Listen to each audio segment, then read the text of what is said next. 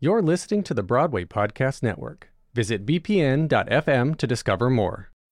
When you need mealtime inspiration, it's worth shopping Kroger, where you'll find over 30,000 mouth-watering choices that excite your inner foodie. And no matter what tasty choice you make, you'll enjoy our everyday low prices, plus extra ways to save, like digital coupons worth over $600 each week. You can also save up to $1 off per gallon at the pump with fuel points. More savings and more inspiring flavors make shopping Kroger worth it every time. Kroger, fresh for everyone. Fuel restrictions apply. What does motion sound like? With Kizikans free shoes, it sounds a little something like this. Experience the magic of motion. Get a free pair of socks with your first order at kizik.com/socks.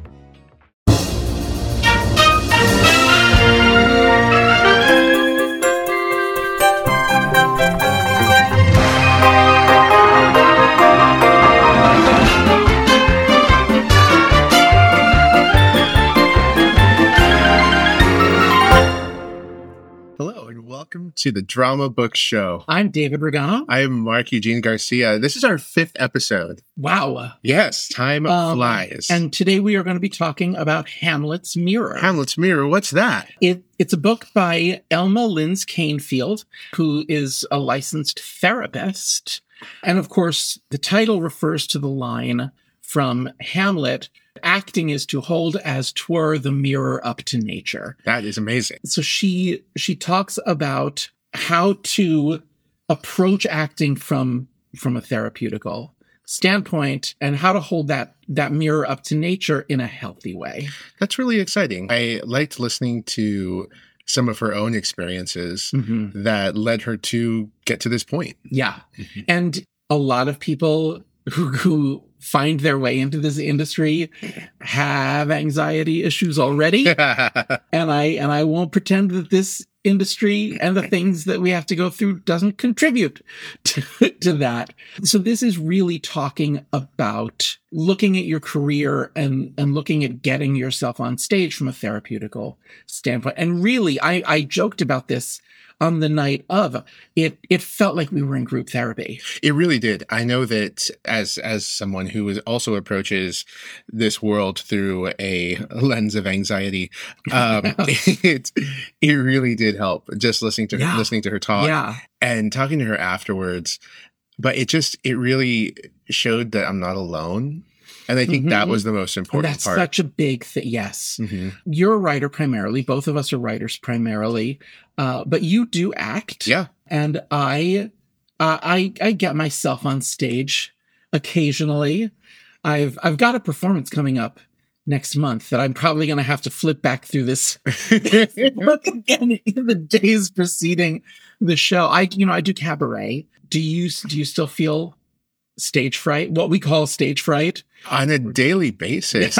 Yeah, I think about that a lot, especially because not only do every once in a while I perform in something, but I also have to get up once a week and do these events, whether it's you or me hosting or working with our guests or working with our audience. It's amazing to me the number of accomplished writers, some of whom are theater people and some of whom, but especially if they're theater people who will be heading down the stairs to come to this presentation and they'll go, "Oh, I'm so nervous." Yeah, right. And I'm like, you and I are going to sit on stools and talk, and half the people out there are friends of yours. Like, I've had people who have said, and I'm not going to name names, but some people you wouldn't expect say, "I'm kind of nervous about," I think part of it, and this is flattering, but they go, "I mean, I'm talking at the Drama Bookshop," and we're like, "Oh, this old play," we're just here every day. Place I work. Also, I think though, it's anytime you put yourself out there. Yeah. I noticed that, I'm nervous when I'm acting or anything like that. But if I'm really putting my own work out there, every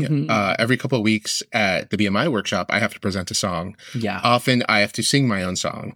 And I'm already nervous about singing my own song. But then I'm in that place of like, oh, wait, they didn't laugh. Did they not laugh because I didn't hit the note? Did they not laugh because I'm not performing it right? Did they not laugh because the lyrics are wrong? All of those things. And you spiral and you're just standing up there and you're no longer in the moment. You're completely gone. That's something that I know that when she was speaking in the book about spinning the way you think or about facing those fears, that all of that came to mind. Yeah. And that's why I was like, oh God, I need this book. Do you remember, I mean, I know that you do, when we took our musical to Chicago? Yes. This was in 2011. Yes. And it was the night of the show. Mm-hmm. And I said to you, I think I'm just going to stand in the back. Yes. Do you remember? Do you remember what you said to me? I don't. You said, no, you're not. Because you won't stand in the back. You will pace. Yes. That sounds. You're going to sit next to exactly me. like me. And I was like, you're right. You're right. That is what I would have done. I would have stood in the back pacing, probably making you nervous pacing. So you said, no, you're going to sit down in the audience next to me. And I think had I been in that place too, I would have probably been pacing around if I had been the one to want to stand in the back. Because I am that person. It's so funny how anxiety really does define us in so many ways. mm-hmm. And I remember being nervous at things as a kid and thinking, oh, when I'm older, that's all going to go away. But somehow it gets worse. Yeah. Have you ever called out of work because of anxiety? I had a very deep, dark experience with anxiety where my old job closed. And I had put such a definition of myself into that job that when it closed and 30 of us lost our jobs, mm-hmm. I remember I was at dinner with friends and someone said, so what are you going to do now? While I was talking to them, I noticed like sweat pouring down my forehead. And I'm like, well, it's a hot restaurant because it's Peruvian food. And I went outside in February and was like, I'm just really hot right now. And I'm standing there with no jacket and still just profusely sweating. And my heart is pounding. And I went inside. My husband was like, are you okay? And I'm like, yeah. And then it just didn't stop. And so I turned to him. I'm like, I need to go because I'm obviously sick. Like, obviously I have a flu or something. I knew what was wrong, but I just said, it's this because I did. And they were like, oh, okay, we'll feel better. I went home and he came home and said, are you okay? Like, I brought you some soup. And I was just like, babe, it's not the flu. And he goes, what? I'm like, I froze up. I had stage fright in a real environment. Mm-hmm. So that happened. I started thinking like, oh God, like, am I going to be able to deal with that? And then it happened a few days later at the store when the cashier just said something like, oh, I see you more often than usual. And then at the bank, and little by little for the next 6 months, my bubble got smaller and smaller and smaller until I was not leaving my apartment. And I was in this place of like, will I ever present my work again in front of a crowd? Will I ever act again? Will I ever do any of these things that I used to enjoy? Or will I just now look for a job that requires me to stay at home? And what does that mean for my marriage? What does that mean for my friends? Yeah. It took a lot of time and therapy to get out of there. And honestly, the thing that really flipped it was doing Encore, because I almost said no. When they reached out, I almost said no because I've been in that place. Yeah. Where I was like, no, I don't want to be in this world. And then I had gone through but a good chunk of therapy and been working on it, that when the opportunity arose, I said, you know what? F it. I'm going to do it. Yeah. And that to me, like coming out of that was like, there is nothing less private than having cameras on you at all times of your life for a week. And so immediately after, someone had offered me a role in something and I had said, let me think about it before I left. And coming into it, I was like, no, I'm going to do it. I'm doing this. I'm back. Good. And it took that, but it's still there. It's still anytime I get up to perform, it's still like, in that place. I had a day, you made me think of something else as well, but I had a day, I was directing a show and I can't remember. It was a combination of things because there's always multiple micro anxieties going on when you're doing a show and outside things. And I just woke up and I had the most debilitating anxiety attack. And I called the producer and I said, I'm sick and this is what I want you to do. I can't come in to rehearsal today. This is what I want you to do. And then I called the choreographer and I said, I'm sick. And I would like you to go over these things. Like, this is what I want done in rehearsal today. And then I called the musical director, who was my brother. And I said, I just called the producer and the choreographer and told them I'm sick. I'm having a panic attack. Oh, God. And I cannot come into work today. So they already know, but this is what I want done. Please call me when. And it just, and you have to come to terms with the fact that, like, even now I'm saying, well, I told them that I was sick. I told my brother that I was having a panic attack. I was sick. Yeah. I was having a debilitating panic attack. Yeah. I was sick for the day. And you never know. I've even been here at work and something will happen and I will spiral. Oh, yeah. And I'll just be working in one of the coolest, most wonderful places that you could be in New York City, in a job full of creatives and guests that are all creatives as well. And just like heart beating, terrified, spiraling about something that's totally nothing. And that's what it is. When I was in college, and I think it was because I was at that point really pulling away from performing and moving closer to writing and directing, but I was getting the worst stage fright, just about getting up in front of anything. And a friend was directing a student production of Assassins. I didn't audition, but she came up to me after the auditions. She had not found someone to play Booth. And she offered it to me. Offer only. Senior year of college. John Wilkes Booth in Assassins. And I said no. And I said, no, I'm too busy this semester. That was a lie. Kathy, if you're listening to this, that was a lie. It was my anxiety. The idea, when she asked me to play this dream role, this amazing character, the idea of getting up on stage made me so sick to my stomach that I turned it down. Yeah. Yeah. And I think that's conversations like this and conversations like the one we had at the store are ones that remind us that we're not alone in this. And I think that anxiety does that. It makes you feel like you're alone and it makes you feel like you're the only one going through this, that you're a failure. How are you going to do the thing that you love doing because it scares you? And this was showing us, no, that's not true. Like you still can, and you're not alone. And not only that, there's somebody who can help you. There are people who can help you. It's nice to see that the professionals still have this, because this is the first episode that we're doing that wasn't moderated by either you or me. Right. We had a guest moderator come in who is someone who had worked with Elma, who had worked through his own issues, which he talks about in this. Someone you might have heard of named Patrick Page from Hadestown and Spider-Man and Hunchback of Notre Dame. And currently has his show, All the Devils Are Here, which I think he was about to go into. He was promoting it while he was here. Yeah. But he was also having anxiety over the fact that he was like, I open in this 2E, whatever it was.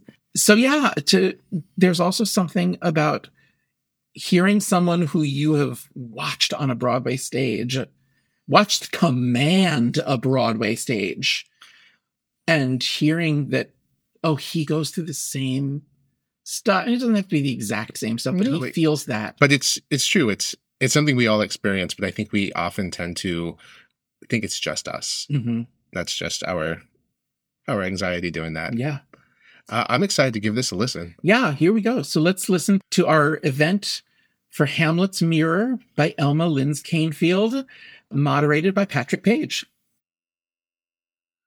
Hi, I'm Patrick, obviously. Welcome. Thank you all for coming. I'm here to introduce you to my friend and former therapist, Elma Kanefield. I first came to Elma in, Elma, probably 1993 or 94. And I worked with Elma for a long time. I can't remember how long, but over a decade. She helped me tremendously, and much of the wisdom that she imparted to me is in this wonderful book, Hamlet's Mirror, the title being taken from Shakespeare's play, obviously, Hamlet, where Hamlet says that the purpose of playing was and is to hold the mirror up to nature, to show virtue of his own image, scorn her own feature, and the very age and body of the time, his form and pressure. So that's where this comes from. Now, in the case of this book, it's also descriptive because the book is not only to be read, it is a kind of mirror itself.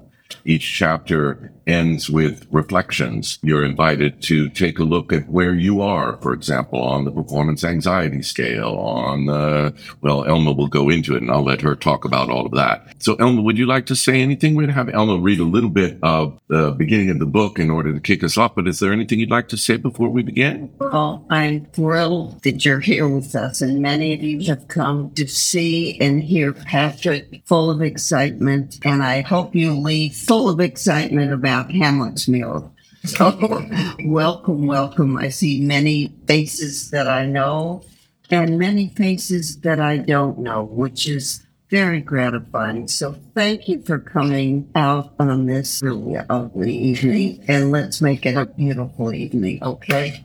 So welcome. Why don't you read the beginning of the book? So that it's a wonderful opening tableau. Each chapter starts with these wonderful tableaus that make these clinical questions personal. And the first tableau is pretty wonderful. So I asked Elma if she'd start there. Okay, tableau 1. It's called The Young Woman. Take 1. The young woman stepped out from the wings onto a small New York stage and into the cone of light shining down just for her. Trying desperately to ignore the sounds of wrestling paper and the shifting bodies in the creaking chair, she took a deep breath. The whirling voices in her head were more difficult to discount. Well, they like me. Do I look okay? I hope I can hit that note. Seconds felt like hours. She closed her eyes, rocked her head slowly, and gently tapped out the rhythm of the slightly under-rehearsed melody. As the first notes of her music reached her, she took another deep breath, held it, and then slowly exhaled while lifting her chin, focusing on the exit light in the back of the performance hall. The young woman opened her beautifully painted mouth to produce silence. She never sang again. That young woman, me. Thank you.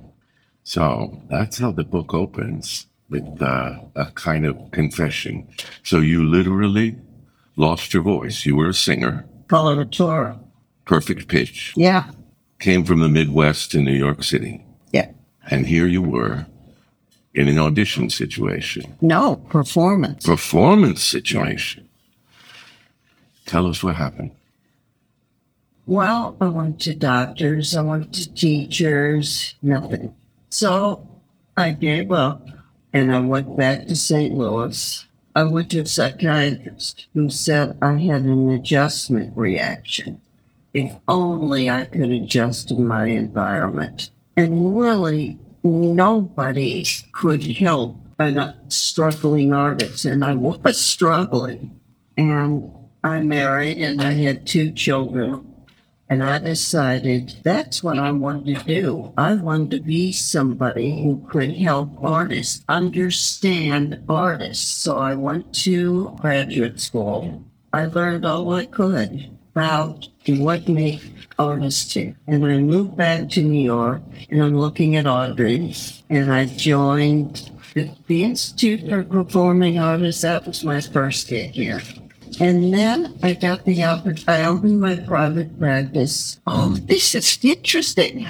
This is New York City, right?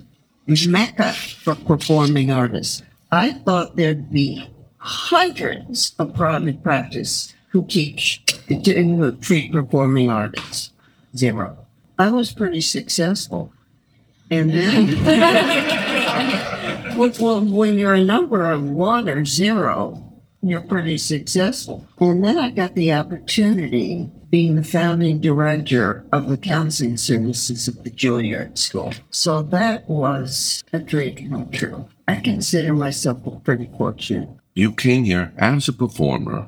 You found that you were in a situation where you needed counseling. You needed somebody who understood performers and understood the mental health side of it, and understood performance anxiety, stage fright, all of those kinds of things. And there was no one available. So you essentially became that person. And over the years, you say you learned additionally from your clients what their needs were, right? And you, along the way, began thinking about a book or thinking about things you'd like to be able to say to people who didn't have the great good fortune that I have, being in the room with you. What is that in terms of Hamlet? What is the book about? I kind of made up, really. And performance potential is being and doing the very best you can be and do, knowing what you know at the moment of performance. We're sent off to school and just do your best. Well, we do our best at different times. If you're about to play Tchaikovsky's violin concerto for the first time, you may know it, you may even have it memorized, but you're going to play it differently the third time than you do the first time. Why? You practice. You know it better. It's in your fingers better. It's in your bow better. It's in your fiddle better. I learned what prevents artists from reaching their performance potential and what empowers them. And I also developed 4 personality profiles, and 2 fell into, I call it the diva syndrome. The diva syndrome, where the energy is such that you can't possibly reach your performance potential, and 2, you can and do. And they're pretty complex, but when you read the book helpfully, the reflections that you were talking about help you move through at a fairly reasonable pace, but with a grace it doesn't make it feel so complicated. And what are those 4 personality types? Well, the first one is the problem-ridden personality. The second one is the pugnacious. The third one is the promising. And the fourth one is problem-ridden. So, and as you go through the book, you can take these reflections with a scale of, say, 1 to 10. No, I do the Saltfish scale, 1 through 8. 1 through 8. So, a 1 through 8, and you can sort of rate yourself as to where you are in these various personality types. Do it every day if you want. Yeah, and move yourself toward a more helpful personality type if you find that you're in a negative or destructive personality type, right? Oh, okay. If your thinking is wrong, you have a saying. Is everybody ready to get up on his or her feet? One of the things that I realized very quickly about someone who is really prone to reach performance potential is thinking, the way they think. And I have a mantra. But in order to really embrace this mantra, you have to get up on your feet. Oh, my God. And it goes. You can listen to it first. When you change what you're thinking, you will change what you're doing. When you change what you're thinking, you will change what you're doing. Now we dance. Oh, now we dance. When you Change what you're thinking, you will change what you're doing. And it is so true. Think of a negative thought. Now, think of a positive thought. And think what you're going to do with this negative thought. And if somebody wants to tell their negative thought, do it. Did you get the part there? You're not going to get the part that you want. Okay. Okay. Now, how can you change that thought? Can you put the energy, that negative energy, towards something constructive, more constructive? What would the thought be? I can get the next part. What? I can get the next part. Yes. And how would that make you feel? Motivated. Okay. When You change what you're thinking, you can change what you're doing. and how would you go after the next part? I would start studying again, studying more monologues, start reading again. You change what you're doing. Thinking is so powerful. Great.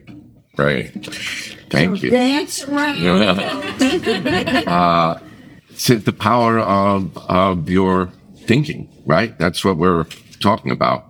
I know for myself, I simply live my life with the notion that what is happening is what is meant to happen, so if I don't get a role, then I think, oh, okay, that one's not for me. There's something else. There's some reason I'm meant to be free right now. It may be that I need to be there for my family. It may need I need to focus on myself. It may need I need to focus on Paige at that time. There are a lot of different things that I might need to focus on, and I immediately, as soon as the disappointment comes, I simply begin to ask myself, all right, well, why is this? I assume the best from the universe, right? And act in that way. And I think that must be something that perhaps I kind of got by osmosis. I don't remember you saying those exact words or this mantra in therapy, but it's certainly something that I absorbed. Is that something that you feel? Yeah, but instead of the universe, it's really in you. I have a control over my thinking. That's right. Yes. Right. Nobody controls your thinking but you. Yeah. Yeah. But you also said in life for people who aren't performers at all. You want to talk about that a little bit? You talk about it because you talked about it so beautiful. It was really people like you, Patrick, who awakened me to the fact that this book was not only for performers.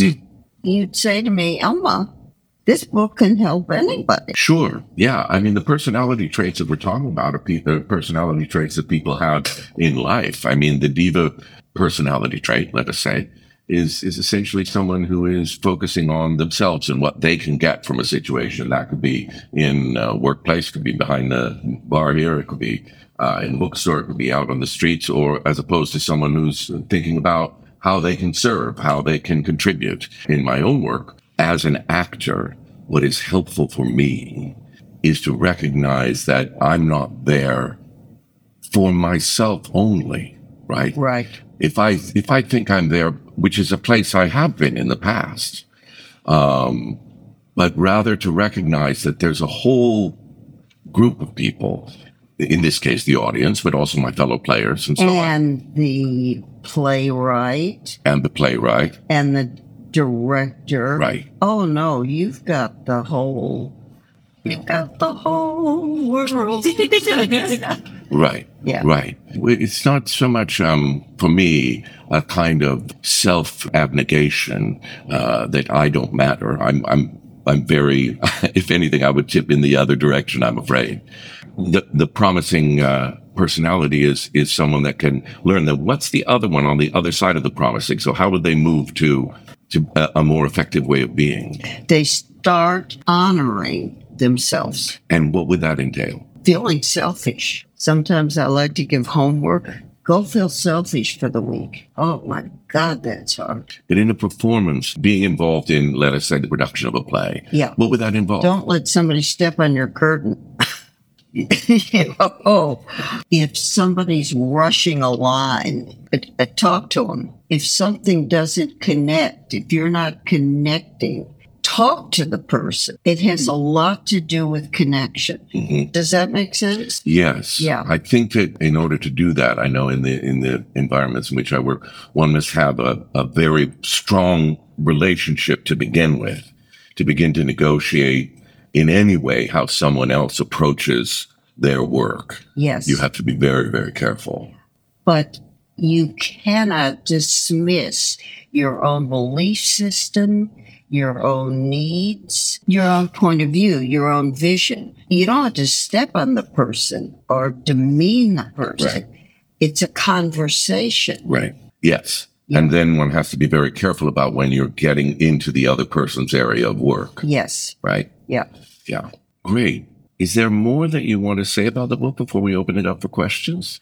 I think this group looks very eager to ask questions. Very good. Let us do that. Let us do that. It sounds like we'll have some people who'd love to ask some questions. Questions from anybody? Yeah. In terms of your coaching, how long into your psychotherapy practice or in your graduate, or how soon did you start working as a coach as well? Or incorporate your coaching? about 12 years ago, I started being a coach. And I think it's really helpful for performers because it introduced a line of accountability. Can I ask why you asked that question? Because it's a really good question. Well, I'm also a psychotherapist. Okay. I'm CSW. And so my specialty is also working with artists. Oh. But I also went to incorporate coaching. So I know there's a whole separate certification, years of studying. And I know that sometimes you don't necessarily need to be certified as a coach to do coaching. I went to a school to be certified. You're not licensed. Right. There's no license, right, which is really too bad. In terms of coaching, you were talking about the responsibility part of it, of artists being held to some account. And it seems to me that that's something that would be really useful, you found, because a lot of times artists are people who are kind of working out of the right brain, and the organized part, the left brain is and so to have someone holding them accountable for actions, it must be very helpful. That's what you found? It is. It's kind of a shock. For some artists, you mean? Yeah. You know, this is a little off topic, but since we're taking questions, I'll ask a question now. Thank you for that. I'll ask a question, which is, in writing this book, you have told me, and I read your blog post, that you felt you couldn't write a book. You felt that you weren't a writer, and so the book was a kind of a milestone for you. It was doing something that you thought you couldn't do, and we've all been in that situation. Why was it that you thought you couldn't write a book? I can't spell. Cannot spell. And I want to introduce my collaborator, Diane. God bless. Anybody who collaborates should have a collaborator like that. So Diane helped you with that part of the book where you were like, I can't spell, I can't face the page. It's going to make me feel terrible about myself. I mean, I think that's just a really, really great takeaway for me, that we all have those things that we think we can't do. I can't do that thing. But for me, it was dancing. I can't dance. So then really? I never knew. Oh, that. yeah. So then, of course, Aeneas Mitchell wrote the transformative moment of Hadestown is Hades and Persephone dance. One thing I cannot do is the most important moment in the show. And so that's, the challenge. And when you change what you're thinking. Yeah, that's right.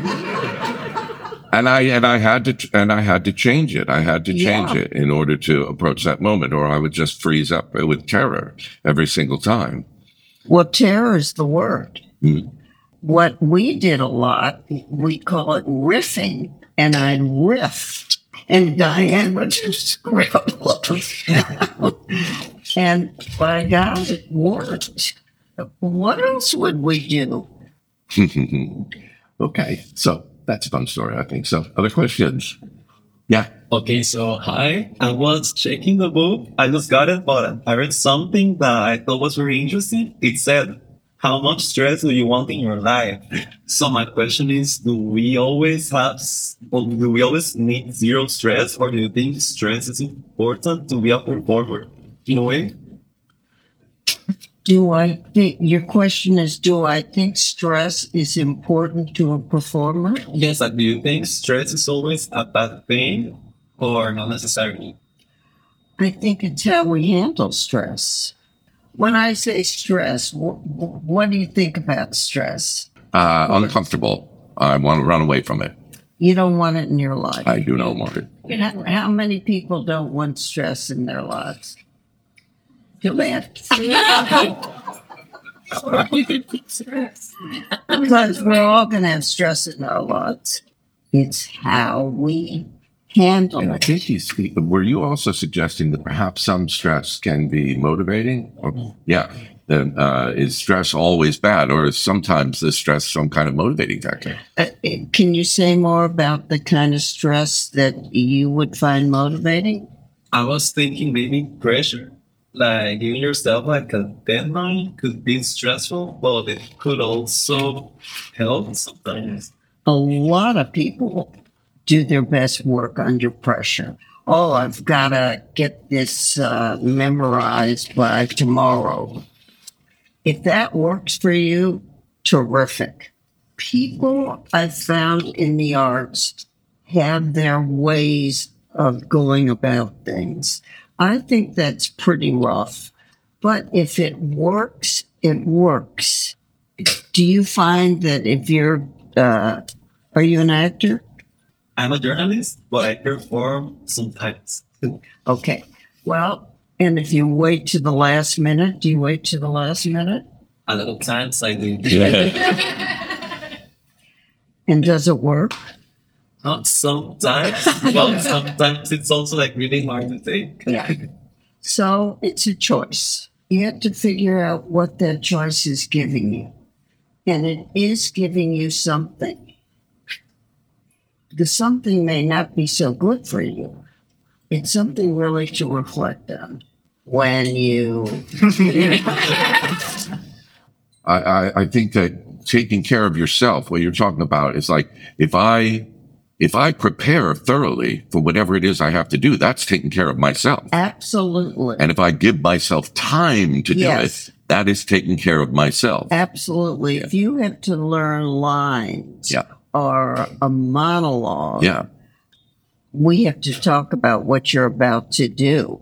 I mean, Patrick is in rehearsal for a play called All the Devils Are Here. I think it's 13 Devils. 13 sounds good. Yeah, let's say 13. It changes. Let's say 13 of Shakespeare's devils. You procrastinate because, you and Paige have the greatest dinner plan and your puppy needs attention, and they're good things. So you just don't learn the monologue, oh, damned it, Spot. Or something like that. You are not identifying your wants and needs because it goes into previews pretty soon, doesn't it? Yeah, next Friday. So, procrastination can be a form of not thinking about what is good for you and really compartmentalizing that. My question, I guess, is about when I had this problem when I would audition, I never felt ready. So I almost sabotaged myself constantly because I thought, I'm not ready. Even if it was fantastic to some people, it wasn't ready for me. And I did see a therapist who said to me, how much do you feel ready? I said, about 65%. They give us 100% of that 65%. I was like, okay. And then I thought, well, that worked. And then I thought, no, it didn't. It's just 65%. I need to be ready. And no matter how ready I am, I feel there could be more. So there's a little bit of a sabotage in there with that. So do you address that in the book? I need it. Self-sabotage. Yes. That's a real thing. Yeah, please. That's a thought process. It's called outcome thinking. You leave yourself because I don't care if it's 85% or 92% or 16%. It's an outcome. You need to be with yourself. Percentages don't matter. You go in there and you inhabit a character. And I don't care if you prepare or not. You are with you. And what was your last audition? It's been a while. Okay. Is this making sense? Yes. Yeah, sure. Okay. See, you think of results. You think of outcome. You can't be with yourself. How can you think of I have to be 75% and be with who you're inhabiting? Just I hear you. You're talking about being present. Yes. Yeah. Being there. Be present. You can't be. It has nothing to do with percentage. It has to do with who you are in this audition. I think we're all guilty of it too. Is that sort of imposter syndrome that do I belong here? They'll all see that they're way ahead of me. What's going on? Am I actually talented? What's happening? Imposter syndrome. Talk to them. Talk to them? See, well, we have it, don't we? I mean, I have it. I think a lot of people have it. And I think just for me, in working with Elma and in my own experience, acknowledging it and just saying, oh, yes, these are thoughts in my head. They're not me. They're not, I don't have to pay attention to them. I've got this tape running that's telling me I don't belong here, that I'm not good enough, whatever.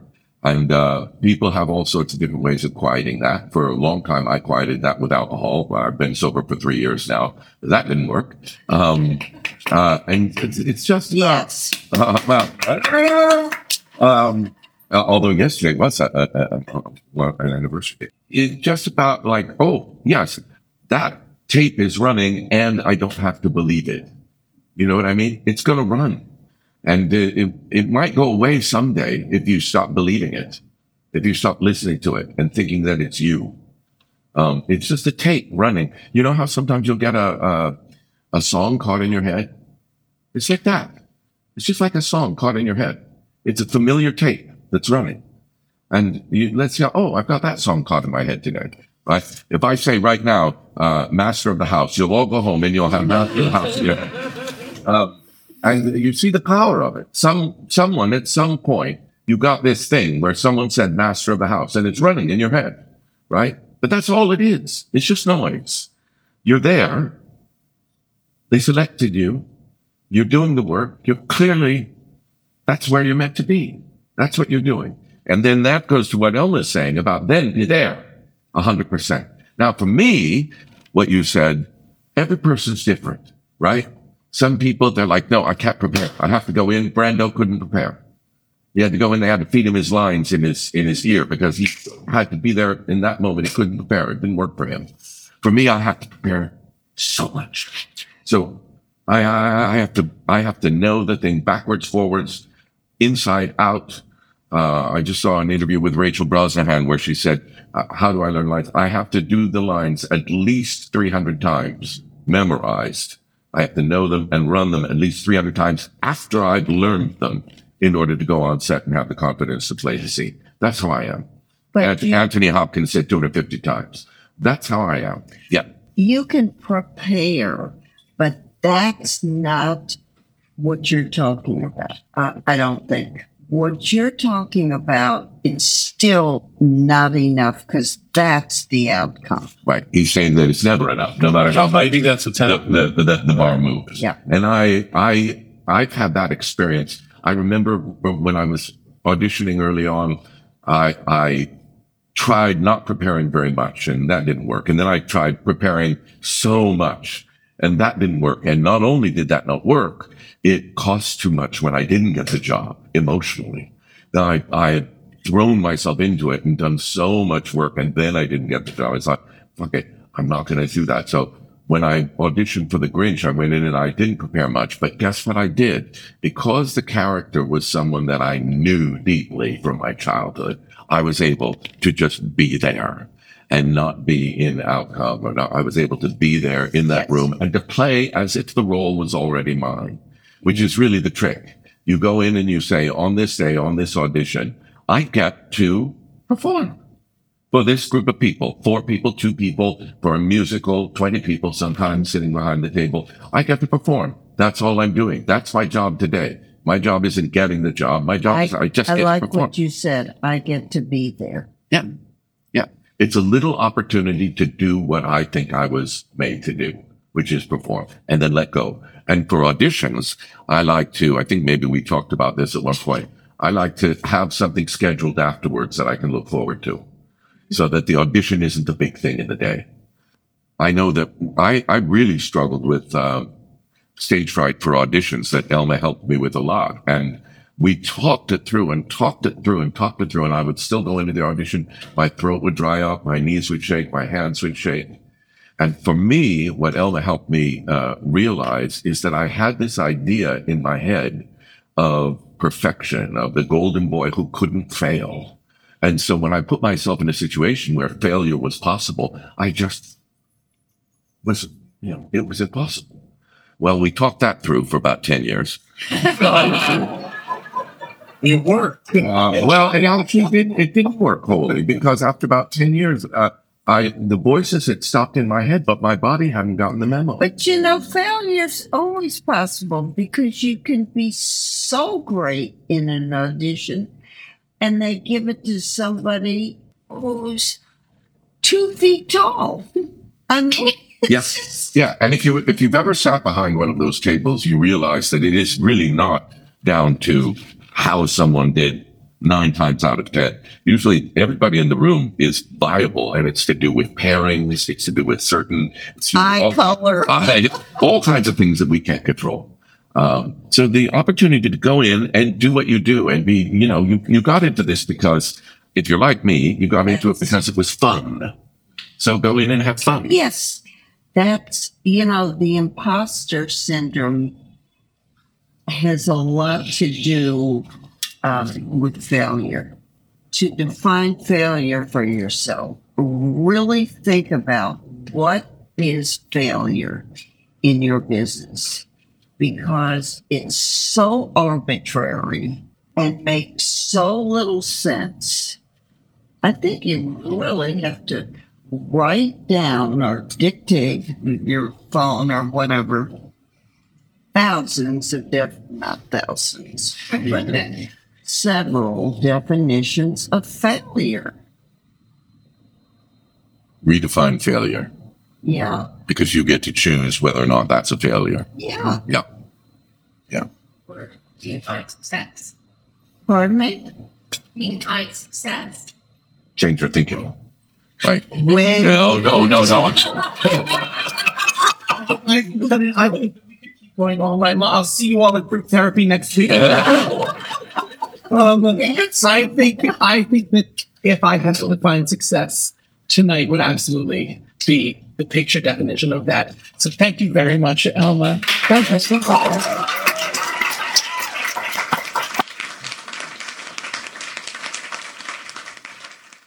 Welcome back. Okay, so I was near tears by the end of that event. I was near tears when she told me that she did not, in fact, take health insurance. Exactly. I was going to need to book a session. I wish I do. I liked what she had to say about how to turn rejection into something good, and how to, if you change, you dear listeners just listen to that. Change what you think, and you can change what you're doing. Yeah. I like that. It almost sounds too simplistic. You got to distill it down to the most simple. I think we want it to be hard. We do. We want it to be something that we can't overcome, because then we have the excuse for not trying. Yeah. And I think this is something of like, if you remind us, no, make it as simple as possible. Yeah. I think my spin for things, and it's something I'm doing a lot this year, I'm in my submissions era, and so I'm submitting to all sorts of Mark things. is in his submissions era tour. Yeah. I'm submitting, I have 6 shows that have been out in the world, and I am like, where else can they go? Sending them all over the place. So I have this goal, and I have a spreadsheet and everything that I'm going to fail 100 times this year. Which sounds ludicrous. Okay. It sounds crazy. I would like to not only fail. Yeah. Yeah, no, but I like it. That means I have to try 100 times. That means there's 100 things I have to submit my work for, whether it's an audition or a grant or anything to get my work out there. I have to submit. And it's exciting and it's terrifying. And it also takes the sting off a little bit, because then when you don't get it, and when that thing happens, it's like, damn it. But, oh, cool, I get to cross it off and I have one more red line. So it's one less I got to do. Yeah. And I had to put it to the test, because there was a playwright opportunity I was up for, and 75 people applied. I was in the top 5. I was in the interview process. I hate knowing that. Yeah, no, we had an interview. It was delightful. The people were wonderful, and I do wish them the best because it just sounds amazing. I wanted it. It was in Chicago for a certain amount of time, and I was very excited. And I found out like about a week after the interview that I did not make that final cut. And yes, that stung. Yeah. But it also was like, top 5's not bad. No. And then I got to go and take my little red pen and cross it off and be like, one less failure. You know, as someone who sits behind the audition table a lot, I know that if I see 75 people in a day, most of them are going to be wonderful. Exactly. Like, it's not like I saw 5 amazing people and 70 clunkers. I saw 75, for the most part, amazing people. But if I only have 5 spots, I know from casting that ultimately I have to make a choice. And I've frequently said there's no such thing as the best person for the role. If it comes down to there being 3 people who are amazing and perfect for the role and could be considered the right one for the role, the best one for the role, I can only cast one of them. True. Hopefully, this is for another episode. Hopefully my show runs long enough that someone leaves the show and then I get to call someone. I don't even want to say my second choice, but I get to call someone else and say, hey, you auditioned for me. Would you like to come back? See, this is why I can't do casting, because I just want to give roles to everybody. Right. We'll just write new characters. We'll just add more people. Like, let's make it bigger. But let's cast them all. I know that even when it comes down to, you know, the top 3 people and you're sitting there at the bar with the headshots out, you only have one part. So it's the same thing. Even if I get down to the top 5, if I don't get it, it's not a reflection on me. They only had one spot. Exactly. You have to try, because you can't get anything if you don't. Yeah. It's very rare that something just shows up on your doorstep. It's been like a good experience. Emailing you out of the blue and saying, I know this guy named Mark Eugene Garcia, and he's writing a musical. He's writing the libretto of a musical that I got the rights to, and I just heard your music, and I think that you should write the music to it. Yeah, exactly. You can't expect that to happen. Not every time. But I'm so glad it did. That I got in 2008. Wow. Yeah. My God, that was so long ago. Speaking of time, what's going on next week? We've got a 2-parter. This was one of those events where no one wanted to leave. No, we just holding it. We just, including us, including everyone who worked here, was like, we don't ever need to go home. No. It was a book by Eddie Shapiro called Here's to the Ladies. And in the book, he interviewed so many leading ladies of Broadway. And this was his 3rd book. He has done Nothing Like a Dame, Conversations with Great Women of Musical Theater, and A Wonderful Guy, Conversations with Great Men of Musical Theater, as well as Queens in the Kingdom, The Ultimate Gay and Lesbian Guide to the Disney Theme Parks. So he knows his way around these Broadway stars. So this is his 2nd book of interviews with leading ladies, and it's called Here's to the Ladies. And he invited some of the subjects of the book to come and chat with us. And they did. What a chat we had, so much so that we are going to have to break this up into 2 episodes. So that'll be starting next Friday. I am so looking forward to that. Oh, so much. I can't wait to revisit it and all of the stories. And I can't wait for you all to hear these stories. That sounds astounding. So please follow us on our Eventbrite. Please follow all of our socials. For the story, you can follow at Drama Book Shop. And for the show, you can follow at Drama Book Show Podcast. And we'll see you at the bookshop.